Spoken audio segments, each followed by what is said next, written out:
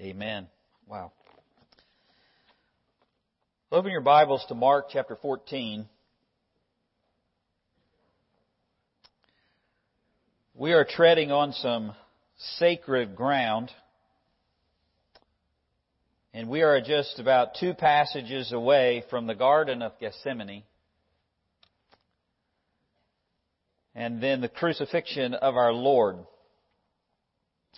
We're in the final section of Mark, and we're in the on-ramp, the preparation section, and we started with the enemies of Jesus, then a friend, then an enemy, Judas, the last time, and now we're back in the friend section, the disciples. And we're looking at the characters of the cross. Mark introduces all of these different individuals that sets the stage for this I don't even know the right word. This earth-shattering comes to my mind, but it's more than earth-shattering. It's eternity-changing. It's the crucifixion of Christ, and we have been looking at these 6 characters, and the sovereign designer, as you know, sovereign writer, I should say, at the very end is. There's no specific verse because you can see him woven all through all of these different 5 characters. And we looked at the plotting rulers and the adoring woman, the betraying brother being Judas, and now we're coming to the dense disciples. And the last message will be on Peter, who is very predictable, and we'll get a lesson about his denial. I think what's important to just note in your own mind as you walk through all of these passages is everything is going according to plan. The desire to betray Jesus by the temple rulers that's been their intent all the way back since Mark chapter 3, but it's ramped up intentionally by Jesus himself at the triumphal entry. The anointing of Mary was worship on her part, but Jesus says it was an anointing of his burial beforehand. There's the inability of Judas to betray him, controlled by concealing the Passover location. There's the exposure of Judas in the Passover meal, and with the final warning, as we saw, the verse 21 ends with this extension of mercy, where Jesus says to Judas, "I know." And now the final Passover meal. And that will be very intentional as well. Jesus is not surprised by anything that's happening. It's his Father planned it and he's executing it. He's predicted it all. In fact, he tells the disciples over and over 3 times in the Gospel of Mark, and the last time right before he comes into Jerusalem. When he comes to Jericho and begins to make the ascent to Jerusalem, he says, "Behold, we're going up to Jerusalem, and all things that are written by the prophets concerning the Son of Man will be accomplished. For he'll be delivered to the Gentiles and will be mocked and insulted and spit upon.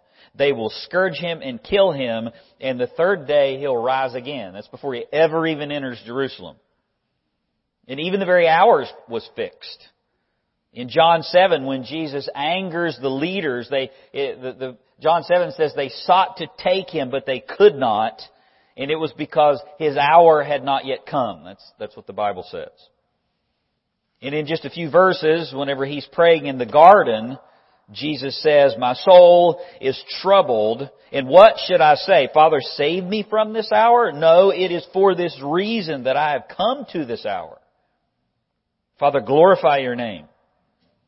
And when I am lifted up from the earth, I will draw all people to myself." What hour is he talking about? The hour of his death. It was planned by God, and we're watching it verse by verse being carried out by our Lord. He was God's Lamb, and he was to die at the very moment of Passover, and that hour has almost arrived, but before it does, Jesus must eat the Passover with his disciples, and that's what we just read. And he transitions it to the New Covenant meal. Now, it's very hard Mark only gives us like 3 verses. But this passage this scene is in all 4 Gospels, and it's really hard to understand the significance of these few hours, probably about 4 hours in the life of the Lord. during this time in the upper room, they eat the Passover meal. He exposes Judas after 3 years being undercover. Satan shows up at the meal. There's an argument among the disciples of who would be greatest because they're jockeying for positions of who's going to sit where. Jesus then does that great act of humility of washing the disciples' feet. There's the confrontation that we just heard this morning about Peter and his denial. There's the transition to the Lord's Supper from the Passover. There's the instruction of the disciples about the coming of the Holy Spirit and about love. And it all ends in John 17 with Jesus' great high priestly prayer, where He prays not only for them, but also for us. It includes John 14, which you know well, probably memorized. Let not your hearts be troubled. Believe in God, believe also in me. All of that's marriage language that we saw last Sunday night. It has to do with the marriage supper of the Lamb. I mean, if there's a single 4 hours of teaching that happens in the life of Jesus and the disciples, I don't know of any other more significant than these hours in the upper room. I mean, that's some dinner meeting. And it's the very last time He has to prepare them before He dies. That's why so much is packed into this period of time. I mean, if you knew that you were going to die in 12 hours, what would you do? Well, I doubt it would be go check something off your bucket list. You know, I want to go skydive one time before I die. If you knew you were going to die tomorrow, what would you do? Well, you'd probably make sure that you're right with other people. You might call a family member that you're estranged from. Hopefully, at least you should, make sure you're right with God, right? You would probably do things that with more intensity, and you would probably do things that are most significant, most important for you. And that's what Jesus is doing here with His disciples. And tucked within these few verses, there's 3 significant statements that Jesus makes. There's only 3. And they reveal the gravity of what's taking place. And you can see it in verse 23 through 25. That's the only 3 verses that we're going to cover. There's a statement about His body, the statement about His blood, and the statement about His kingdom. He gives the basis for unity in His church in the bread. He proclaims the ratification of the new covenant. It's going to be in His blood. And then He makes a promise about a coming kingdom. And so if I was going to outline it, I wouldn't get too fancy. I would just center it around the statements of Christ. I mean, these statements are that significant in and of themselves. You really don't want to add to them or take away. They're self-explanatory. We see all of that in 3 statements at the disciples' last Passover. This is my body in verse 22. The second statement, this is my blood in verse 23 and 24. In verse 26, there will be my kingdom. There's a kingdom coming. And it's packed. And it's powerful. Let's look at the first one. Jesus says, this is my body. And you see this flow. He takes the bread, He gives it to them, and He makes the statement. Look, if you would, at verse 22. It says, while they were eating the Passover, He took some bread, and after a blessing, He broke it and gave it to them and said, take it, this is my body. Now let me give you a mental picture of what's happening here so you can kind of paint in your mind what's taking place. This is now Thursday evening. It's dark and it's after the disciples are with the Lord and after they've already prepared for the Passover feast. And all of them are there, including Judas at the beginning. He leaves partway through the meal. He couldn't get away undetected, so he's been with the Lord all day. The lamb's been purchased. It's been sacrificed at the temple. It's been roasted. The bitter herbs, the unleavened bread, and the salt water. It's all on the table. The haros set is complete. That's the pomegranates and the apples and the dates. They've all been, the nuts, they've been crushed. And everything's in place and it's ready to be shared. Now one of the questions that normally comes up is how can Jesus eat the Passover with His disciples and be the Passover lamb the very next day. This is Thursday. We know Jesus dies on Friday. How is that possible? Well, God's thought of everything.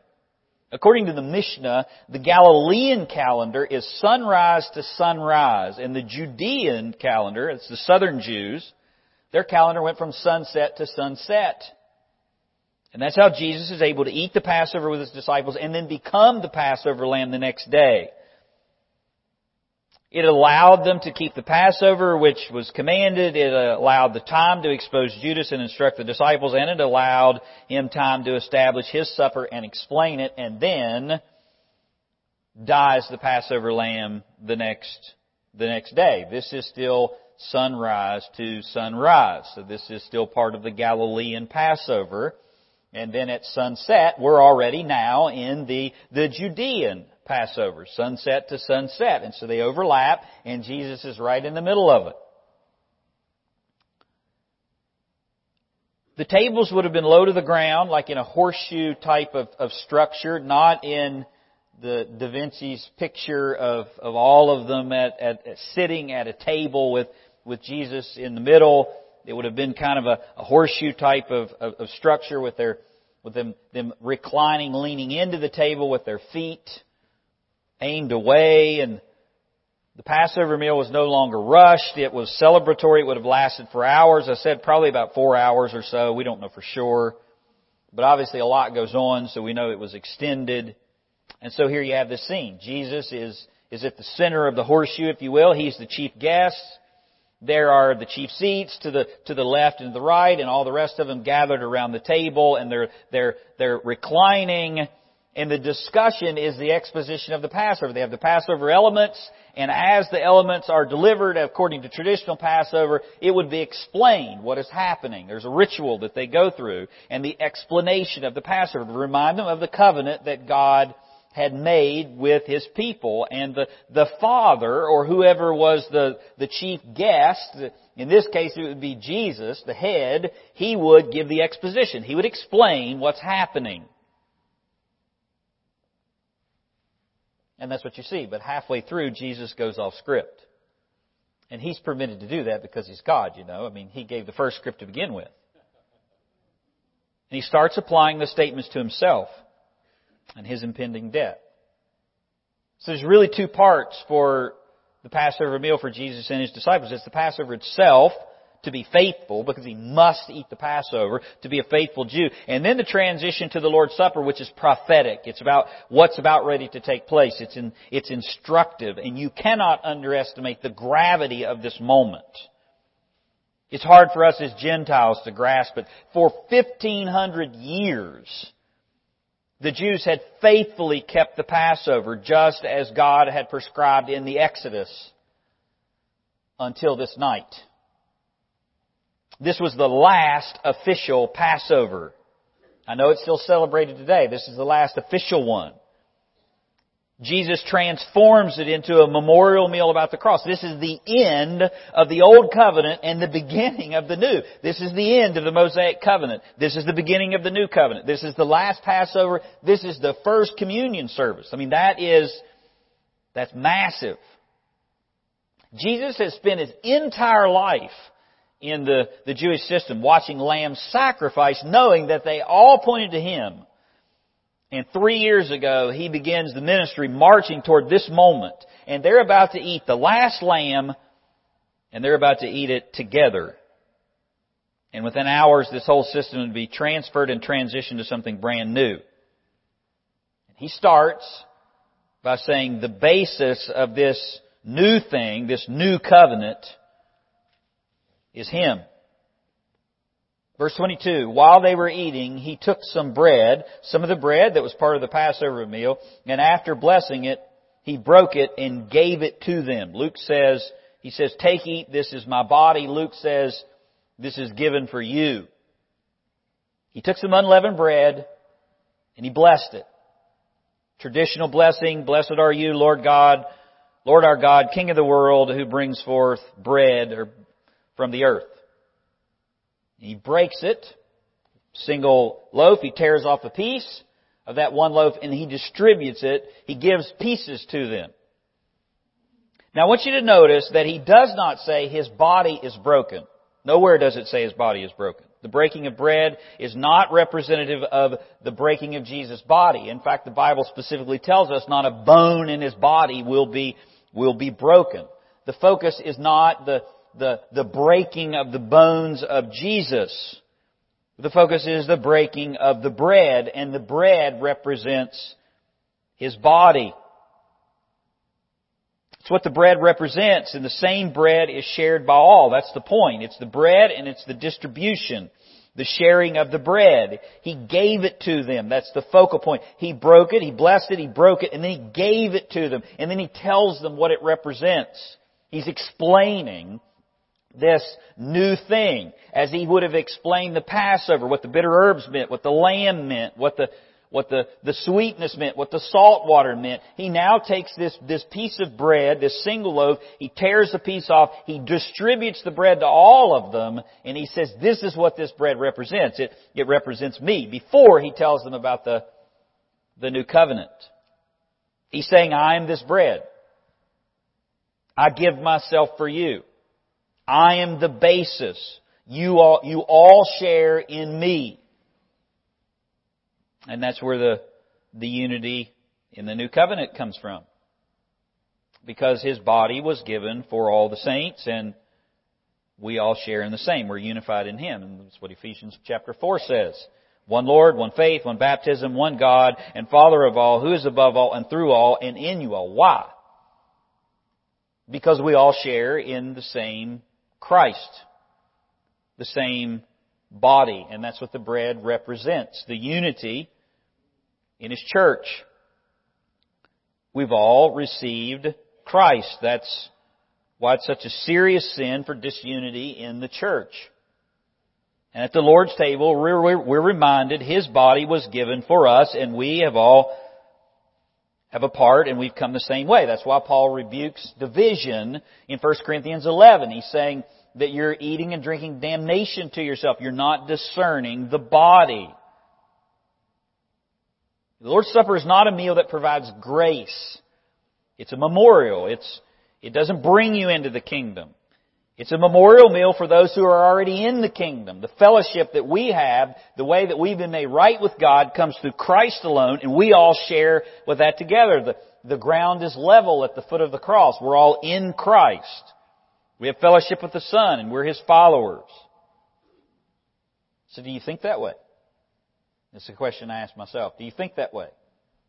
I understand He's a personal Savior. I understand you have an individual relationship with God. But do you think about the church as a whole, or do you think about the church as yourself? I'm a part. I'm an individual. It said there's no I in team. I think Jesus is saying there's no me in the church.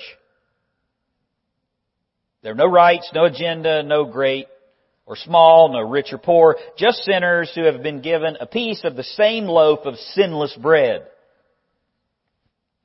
And His death brings us into fellowship with the Father and each other. And each time we eat, we're reminded of that. Now, I think probably at this time, the disciples are probably a little perplexed. What exactly is He talking about? I mean, He's going off script. He's given me a piece of bread. He says, this is my body, and take it. But it's not explicit, is it? He said nothing about the new covenant yet in the meal. But the second statement clears up any questions that they have. And look, if you would, at verse 23. And when He had taken a cup and given thanks, He gave it to them, and they all drank from it. And He said to them, this is my blood of the covenant, which is poured out for many. He mentions the new covenant, and He mentions the application of the atonement. The atonement is applied. The Passover meal, as I said, had to be explained. And Jesus is continuing to explain. He's doing this as the head of the household. The Passover meal begins with a prayer, then a ceremonial washing of the hands, symbolizing cleansing. That's probably where Jesus does the foot washing. We're not told in specific. And then there are 4 cups of wine. The first cup of wine is shared, and there are 4 cups in the Passover. And they all echo God's promises from Exodus 6. The first cup, I will bring you out. The second cup, I will deliver you. The third cup, I will redeem you with great judgment. The fourth cup, I will be your God and you'll be my people. And after the second cup, right before they eat, whoever the youngest person in the room was would say, why is this night different from any other night? And why the unleavened bread? And then the head of the family would give the story of Exodus. He'd give the Haggadah. He would give the exposition, the meaning of all of this. And that's what Jesus is doing. And when Jesus starts explaining, He teaches them the Passover's fulfillment. He says after the supper, He took the cup. That's what Luke says. So after eating the Passover meal, this is the third cup. He makes this statement. This is my blood of the covenant which is poured out for many. So again, fulfilling the Passover meal, the Lord explains the Passover, and He says the basis of it is the new covenant. This cup represents the new covenant in my blood. It's my blood that will ratify the new covenant. That's what Jesus is saying. I mean, that's massive. His body was given or yielded unto God as an offering that we all share in, and the shedding of His blood ratifies the new covenant. Without the shedding of blood, Leviticus says, there is no remission of sin, and without the application of blood, the covenant is not ratified. The covenant is a promise that God makes to people, or two people make together, and then you see this scene in when God makes the covenant with Abraham, when He puts him to sleep, He takes the animal, He kills the animal. God says, separate the pieces of the animal one to the right and to the left, and then walk between the pieces. And God alone walks between the pieces with the covenant of Abraham. And what's happening is they make promises. I promise to do this. I promise to do that. We covenant together. And then the animal is killed as a sacrifice. And then they walk between the blood pieces. They walk between the sacrifice holding hands. And they're saying, as they walk through the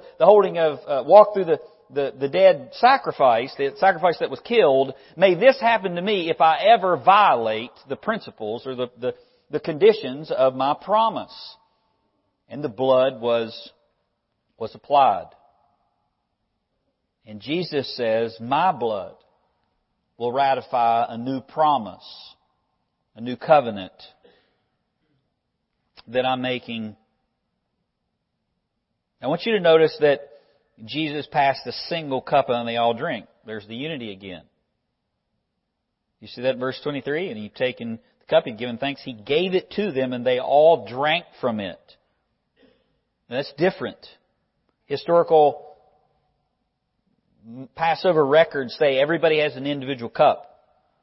Jesus intentionally chooses a single cup to emphasize there's one mediator of the covenant, and everyone comes through that one mediator. Everyone drinks from Christ.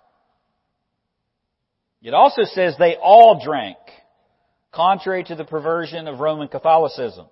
Have you ever watched the Eucharist service, where they all come and the priest puts the wafer in everybody's mouth, but you never see a cup? Well, that's because the priest drinks on your behalf or on their behalf. No one drinks from the cup. Only the priest drinks from the cup. But that's not what's happening here. He gave it to them. They all drank from it. I don't drink in your place. Jesus stands in your place. He shed His blood in your place. And so we all share in the cup. So what would the disciples be thinking? Well, He mentions this is my blood of the covenant, which is poured out for many. They clearly would have heard an echo of the first covenant in Exodus 24, verse 8. I mean, they're good Jews. They know exactly what's happening. Following the death angel passing over and the Exodus, God made a covenant with His people, and the covenant was sealed with blood. So Moses took the blood and sprinkled it on the people. After God made the promises and the people agreed to the promises, animals were killed, blood was taken, and it was sprinkled on the people. Behold the blood of the covenant. Jesus says, this is my blood of the covenant. They would have clearly thought Exodus 24. Behold the blood of the covenant which the Lord has made with you in accordance with all of these words. The terms of the covenant were spoken and the blood was sprinkled on the people who are now under that covenant. And yet the difference there is that covenant was made with the blood of animals. And Jesus says, this is a new covenant in my blood. And that's the problem with the old. No animal could ever remove divine judgment, and no law could ever convert the heart. Only the law. The only thing the law does is a mirror to show us our need for this new covenant. And no animal can ever remove divine judgment. Those sacrifices remind us that God delivers by a substitute, and that substitute's innocent. And the fact that it happens year after year after year reminds us that it was inadequate. I mean, that's the purpose. Why do they have to do it year after year after year? To remind them it's not done. There's still one who has to come. God is holy, sin has a penalty, divine wrath is coming, and judgment can be averted by an innocent substitute, and this innocent substitute doesn't fix the problem. There's another one that has to come. And Jesus is saying, I am that substitute. It's my blood, not the blood of animals, not the blood of bulls of goats that can never take away sin, but the blood of the Lord. And it's applied by faith. Look at what else he says in verse 24. Here's the application of the covenant. This is my blood of the covenant. There's the ratification of the covenant. It will be in the blood of Jesus Christ. The new covenant will be ratified by the blood of Jesus Christ, and it will be poured out for many. It will be applied to believers. Mark says it's shed for many. Luke says it's shed for you. Jesus speaking to His disciples. That's the application of the atonement. Now, unless you're a universalist and think everyone will be saved, the death of Jesus is applied to those who trust Christ, right? I mean, that's who gets the benefits of the cross. The death of Jesus was sufficient for the whole world. For God so loved the world that He gave His only begotten Son. If the whole world would have believed, then the blood of Christ was sufficient to cover all of the sins. So the gospel is to be preached to all and offered to all. But the death of Jesus Christ is only for those who believe. It's applied specifically. The blood is efficacious. It works. It covers the sins. It takes away the sins of those who believe. The whole world will not believe. But as many as did, John says, to them He gave the right to become children of God, who were born not of blood, nor of the will of the flesh, nor of the will of man, but of God. So Mark says it's applied to the many. God knew exactly who Christ's blood would be applied to. He knows everything. And just as the Passover was not for unbelievers, but for God's people, the Lord's Supper is not for unbelievers, it's for Christ's church. That's why you're not to eat unworthily. You're not to eat the Lord's table if you're not redeemed, if you're not converted, because the blood hasn't been applied to you. And all of that, all that do come to Him will be with Him again in the kingdom of God.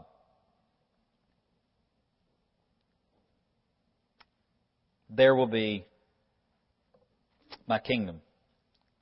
The final statement, verse 25. It's hard to pick one that's more significant.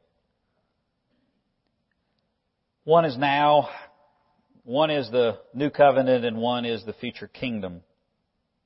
25, truly I say to you, I will never again drink of the fruit of the vine until that day when I drink it new in the kingdom of God. In verse 24, there's a cup that represents death. This is my blood. that will be shed. And now here's a cup of future glory. He's talking about a cup that He's going to drink from in the future. One is shared now, one shared in the future after His vindication in the kingdom. And the reason the disciples were always all about the kingdom, is now the time for the kingdom, is because Jesus keeps talking about the kingdom, the kingdom, the kingdom. And so here He is. And there's a literal kingdom coming. He knows exactly what's happening. He promises exactly what's coming. There's a future kingdom, and it's yet to come. And He says in that kingdom, a risen Messiah will be eating and drinking in it. God made an irrevocable covenant with Abraham. He promised Abraham land, seed, and blessing. And through him all the nations of the earth will be blessed. God also promised David an everlasting throne. And a new covenant was promised, where He would save and sanctify Israel unto Himself.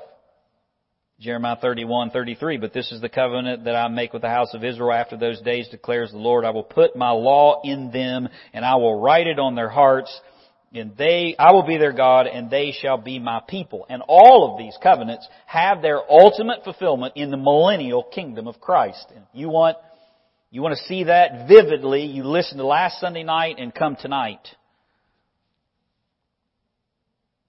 The seed, which is Christ, has come. The new covenant has been opened by His blood. Now for anyone, and in the millennial kingdom, Christ will reign upon the throne of David as the promised seed and David's Lord. And He'll reign in the land over all of Israel, and all the nations of the earth will be blessed. What a Savior. What a plan. What can we possibly say to these things? Well, I think verse 26 gives us a clue. Look at verse 26. After singing a hymn, they went out to the Mount of Olives. They're in the city, and they go over to the Mount of Olives. What were they singing? Well, we know exactly what they were singing. The final psalm of the Passover. And that would be Psalm 136. So I want you to turn back to Psalm 136. And let's look at what they were singing to help us see what could we say to such an amazing plan. Psalm 136. We're not going to read it all. We don't have to read it all to get the point. As you look at Psalm 136, what they're singing as they leave, what do you see repeated over and over and over? His mercy endures forever. His loving kindness is everlasting. His mercy endures forever. However your English says it, it's the covenant love. The loyal faithfulness of the Lord endures forever. 26 times they're repeating, His mercy endures forever. After the last Passover and the first communion, His mercy endures forever. That's what they're singing. And where were they going? They're going to the Garden of Gethsemane and the Mount of Olives. And in order to get there, they have to cross the Kidron Valley. They have to cross the brook Kidron. Josephus tells us during the Passover, an average of 250,000 lambs were sacrificed in the temple during this a little bit longer than 24-hour period. Because you got the Galilean and the southern Jews. That's how we know we get the estimates of 1 million to 2 million people, because it's one lamb for every 10 individuals. So there's 250,000 lambs, and that's how many people are there. 250,000 lambs being sacrificed in the temple. That's a very graphic scene, because these lambs had to be slain in a 2-hour period of time to meet the biblical requirements. And they had to be killed in the same place, in the temple. You can't kill it at your home and then bring it in and let the priest bless it. It's being killed in the temple. And when the priests are there in their linen garments, as they're killing the lambs, they're slinging the blood on the altar. And then they're killing another one and slinging the blood on the altar. I did the math. It's anywhere from 18 to 30 lambs per second that are dying. The amount of blood that was flowing is mind-boggling. Each lamb has about 7 pints of blood, 150-pound sheep, 7 pounds of blood. The priests and the entire temple area was covered. That's 220,000 gallons of blood coming out of the temple in a 2-hour period of time. You don't think sin's serious? There's such an enormous amount that it poured from the altar platform, and they actually carved grooves in the Temple Mount to carry the blood out of the temple area, or they would be knee-deep in it. And so this blood is being carried out, eventually drains out of the temple. And you know where it drains? It drains in the Kidron Valley. And historians said the brook Kidron ran red with blood for several days after the Passover. And to get the Garden of Gethsemane, to get there, they had to cross the Kidron Valley. And so, as they are walking from the last Passover, the first Lord's Supper, across the blood-filled stream of all the lambs that could never take away sin, they're walking with a single lamb that was about to die that would ratify once for all the new covenant to whoever would repent and believe.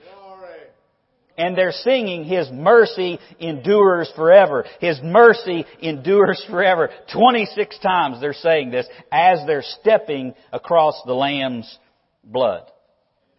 And do you know what? His mercy is still enduring today.